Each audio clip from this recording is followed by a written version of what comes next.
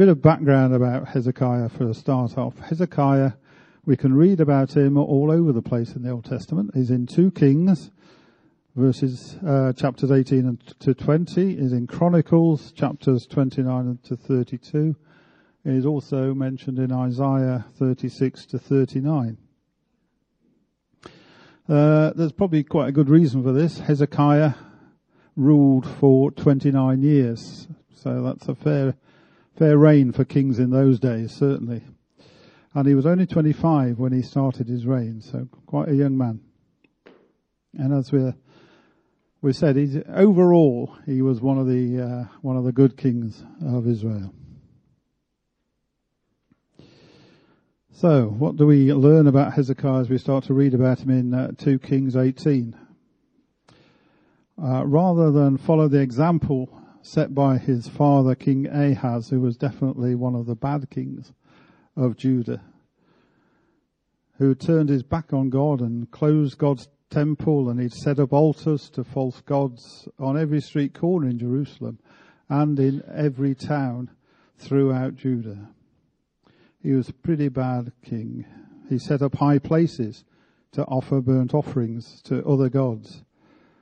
And God turned his wrath on Judah as a consequence. But rather than follow Ahaz's example, Hezekiah was his own man, and he chose to trust in God. In fact, we're told in 2 Kings 18 that he did what was right in the eyes of the Lord, just as his father David had done. We learn that he was not only a man after God's heart, but he was also a man of actions as well as words. Sometimes we can pray and we can pray and we can pray, and God's saying, well, that's okay, but go and do this. And sometimes we tend to ignore it, but Hezekiah wasn't like that. When he heard from God, he went and did what he was told. He led his people by example to show he was not messing about with his trust and faith in God to deliver their nation. First of all, he said about removing all of the shrines and symbols to other gods that his father had allowed to be set up in Jerusalem and throughout Judah. Now, you may think that's no big deal, but obviously the people of Judah by this time had got themselves set in ways of worshipping these other gods. So it wouldn't have been the most popular move he could do with the people themselves.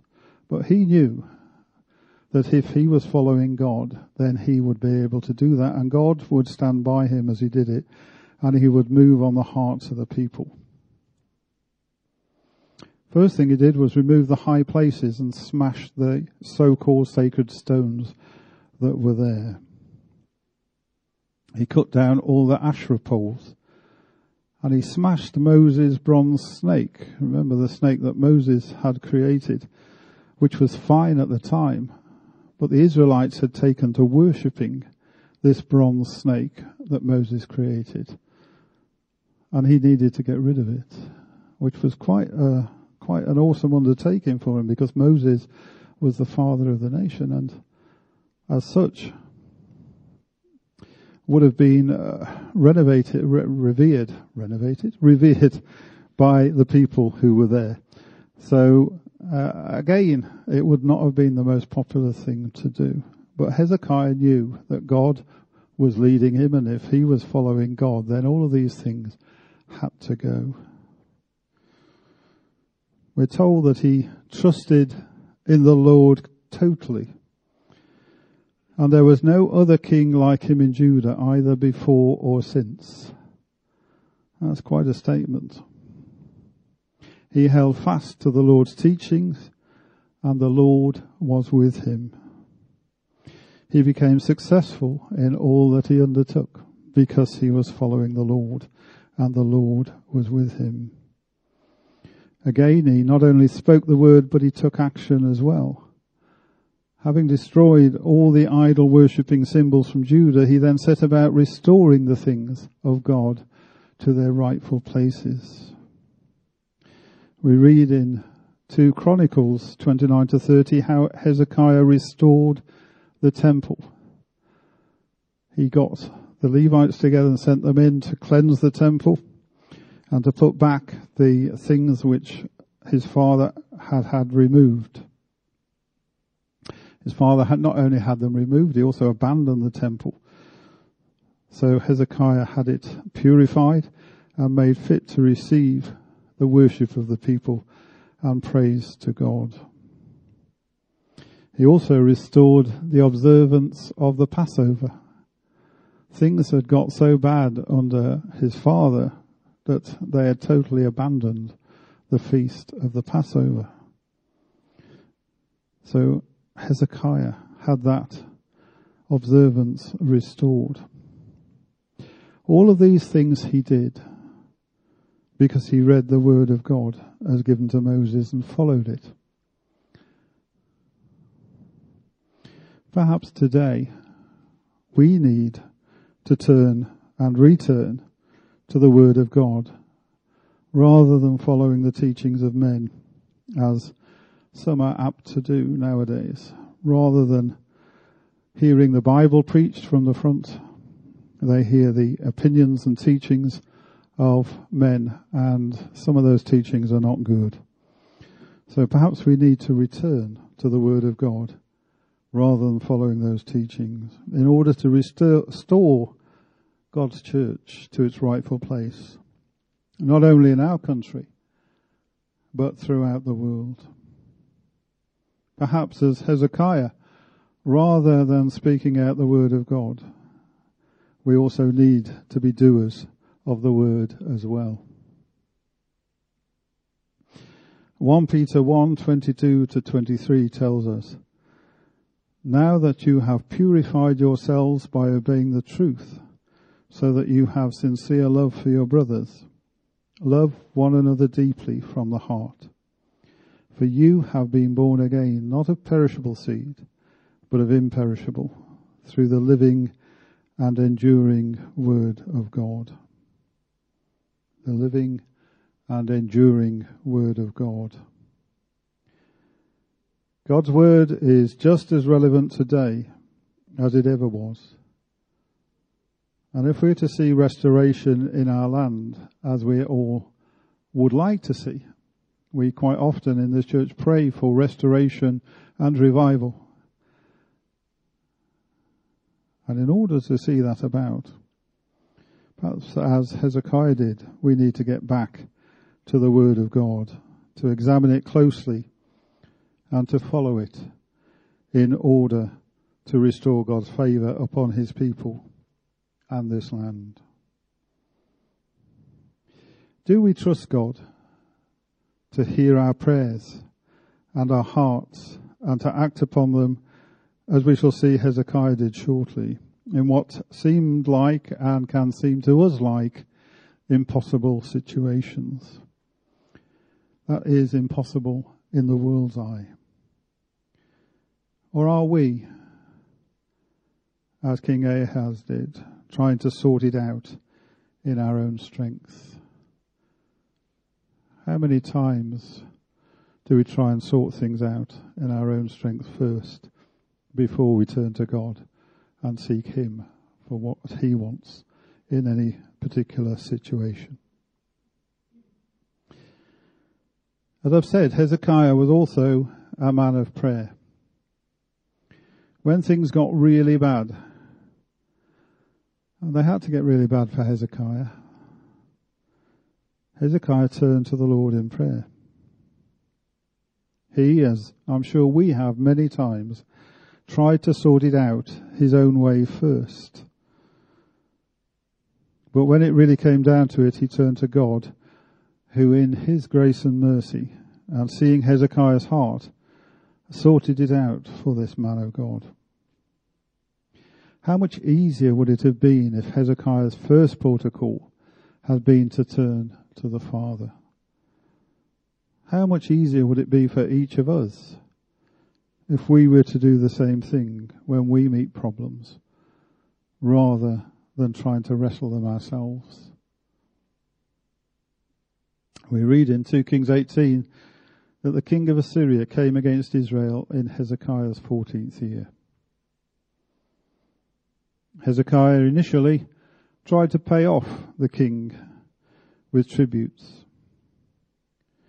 But Sennacherib took the tributes, and then in typical ways of man, he then went on to take all the fortified cities around Jerusalem, and finally stood at the gates of Jerusalem with his huge army, over 200,000 strong, before Jerusalem itself.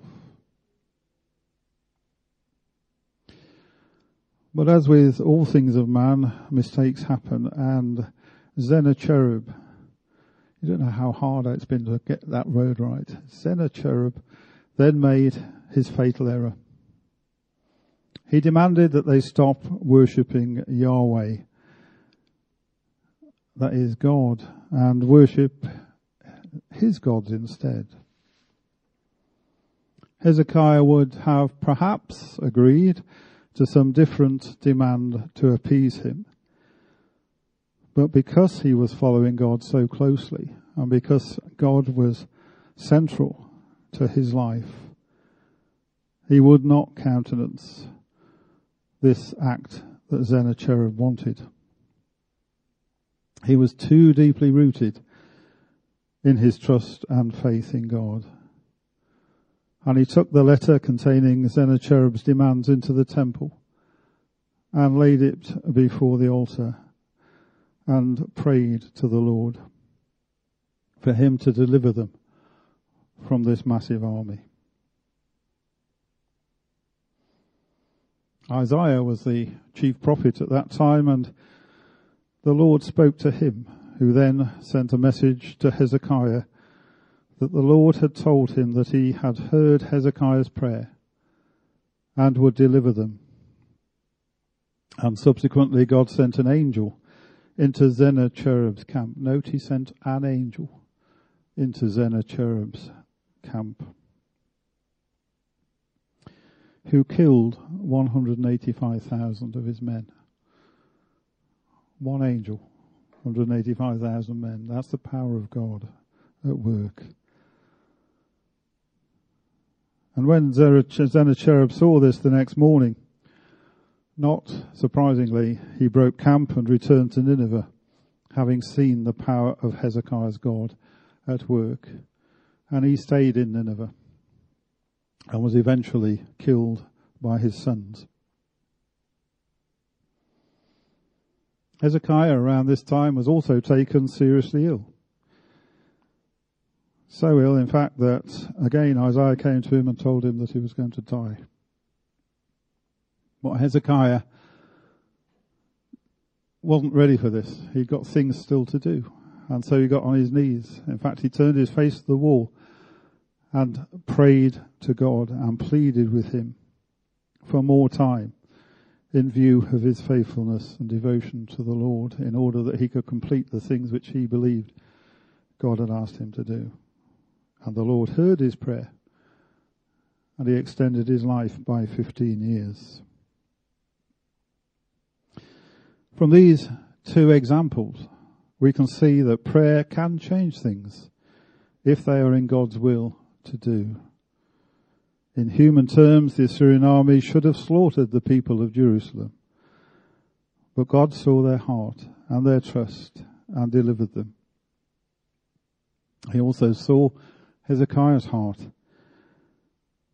and answered his prayers for his life.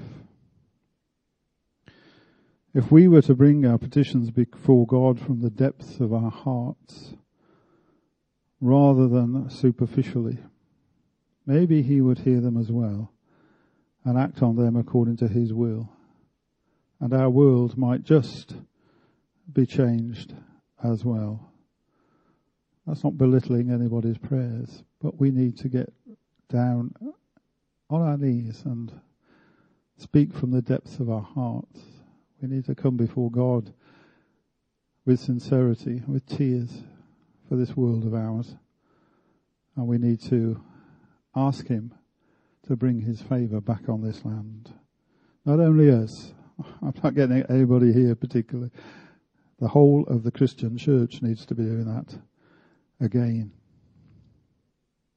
We've become far too comfortable in our lifestyles.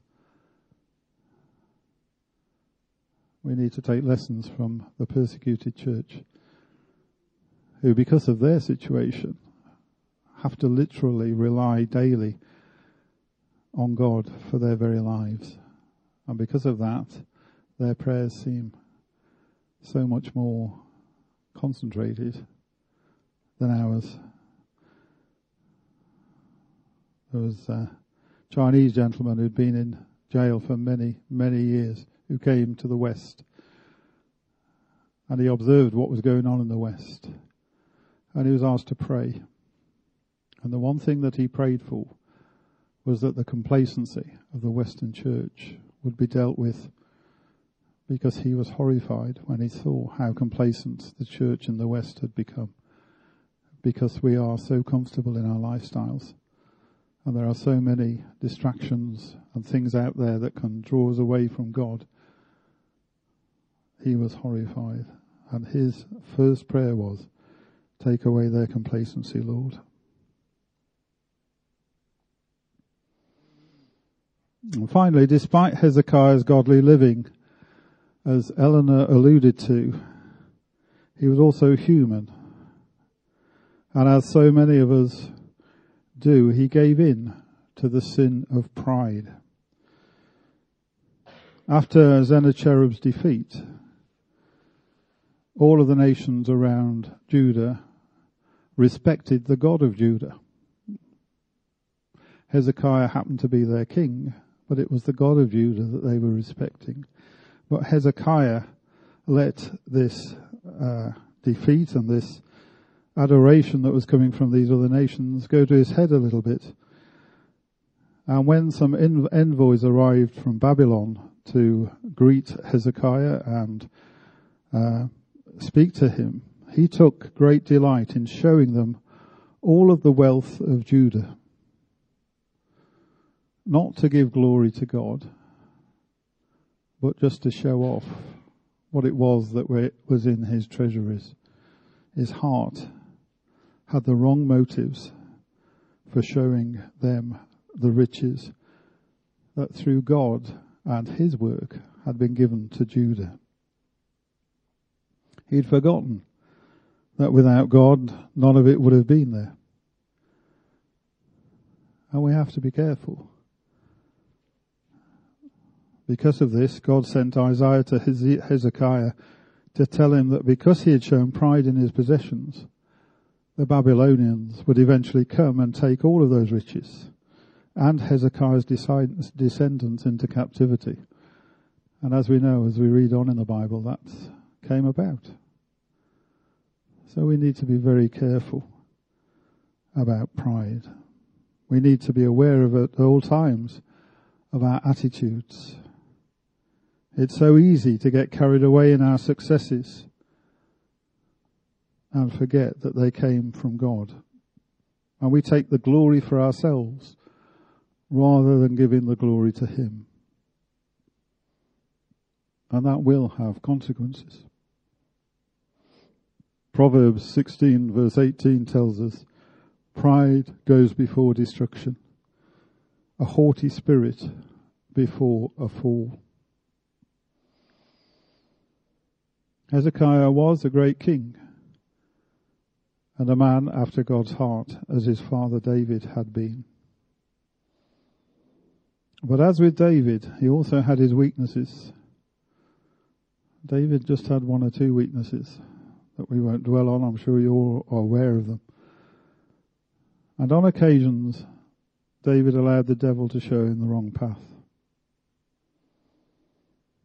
It doesn't matter how we have served God in the past. We need to be on our guard continually against the wiles of the devil. He may only have deceit and lies as his weapons, but he's expert at using them. And we can so easily fall as we listen to that silent, persistent whisper in our ear. It's like that advert on the telly where, I can't remember what the advert was for, but he had a devil on one shoulder and he had a good person on his other shoulder. And the good person whispered something in this ear and the devil was whispering something in this ear. That's what's happening in our lives day by day. We may not be able to see the devil, but he's there. And whilst we are being active in the work of God, he's not going to be happy. If we sit complacently and do nothing, he's fine. He's fine with that. He doesn't mind that at all. But if we're trying to do things for God, and if we're working for God in whatever field, he's not going to be happy, and he's going to try everything that he can in order to turn us away from God and back into his paths. I don't know if it's coincidental, but it is amazing how many ministers, partners, wives or husbands take ill. Over the years I've seen many, many examples of where the partner of a minister takes ill for whatever reason. And the devil uses that. But he has lots of things that he can use and will use if we let him. So we need to be continually on our guard as we move into God's work against that. It won't happen to me is a cry that I hear regularly. It won't happen to me, we say. But I have to tell you there, but for the grace of God, it could easily be you or it could easily be me. And as we're told in Ephesians, we need to put on the full armour of God daily. Not once a year, not once a month. Daily we need to put on the full armour of God and look to him in every circumstance of our lives for his strength and his wisdom. Amen.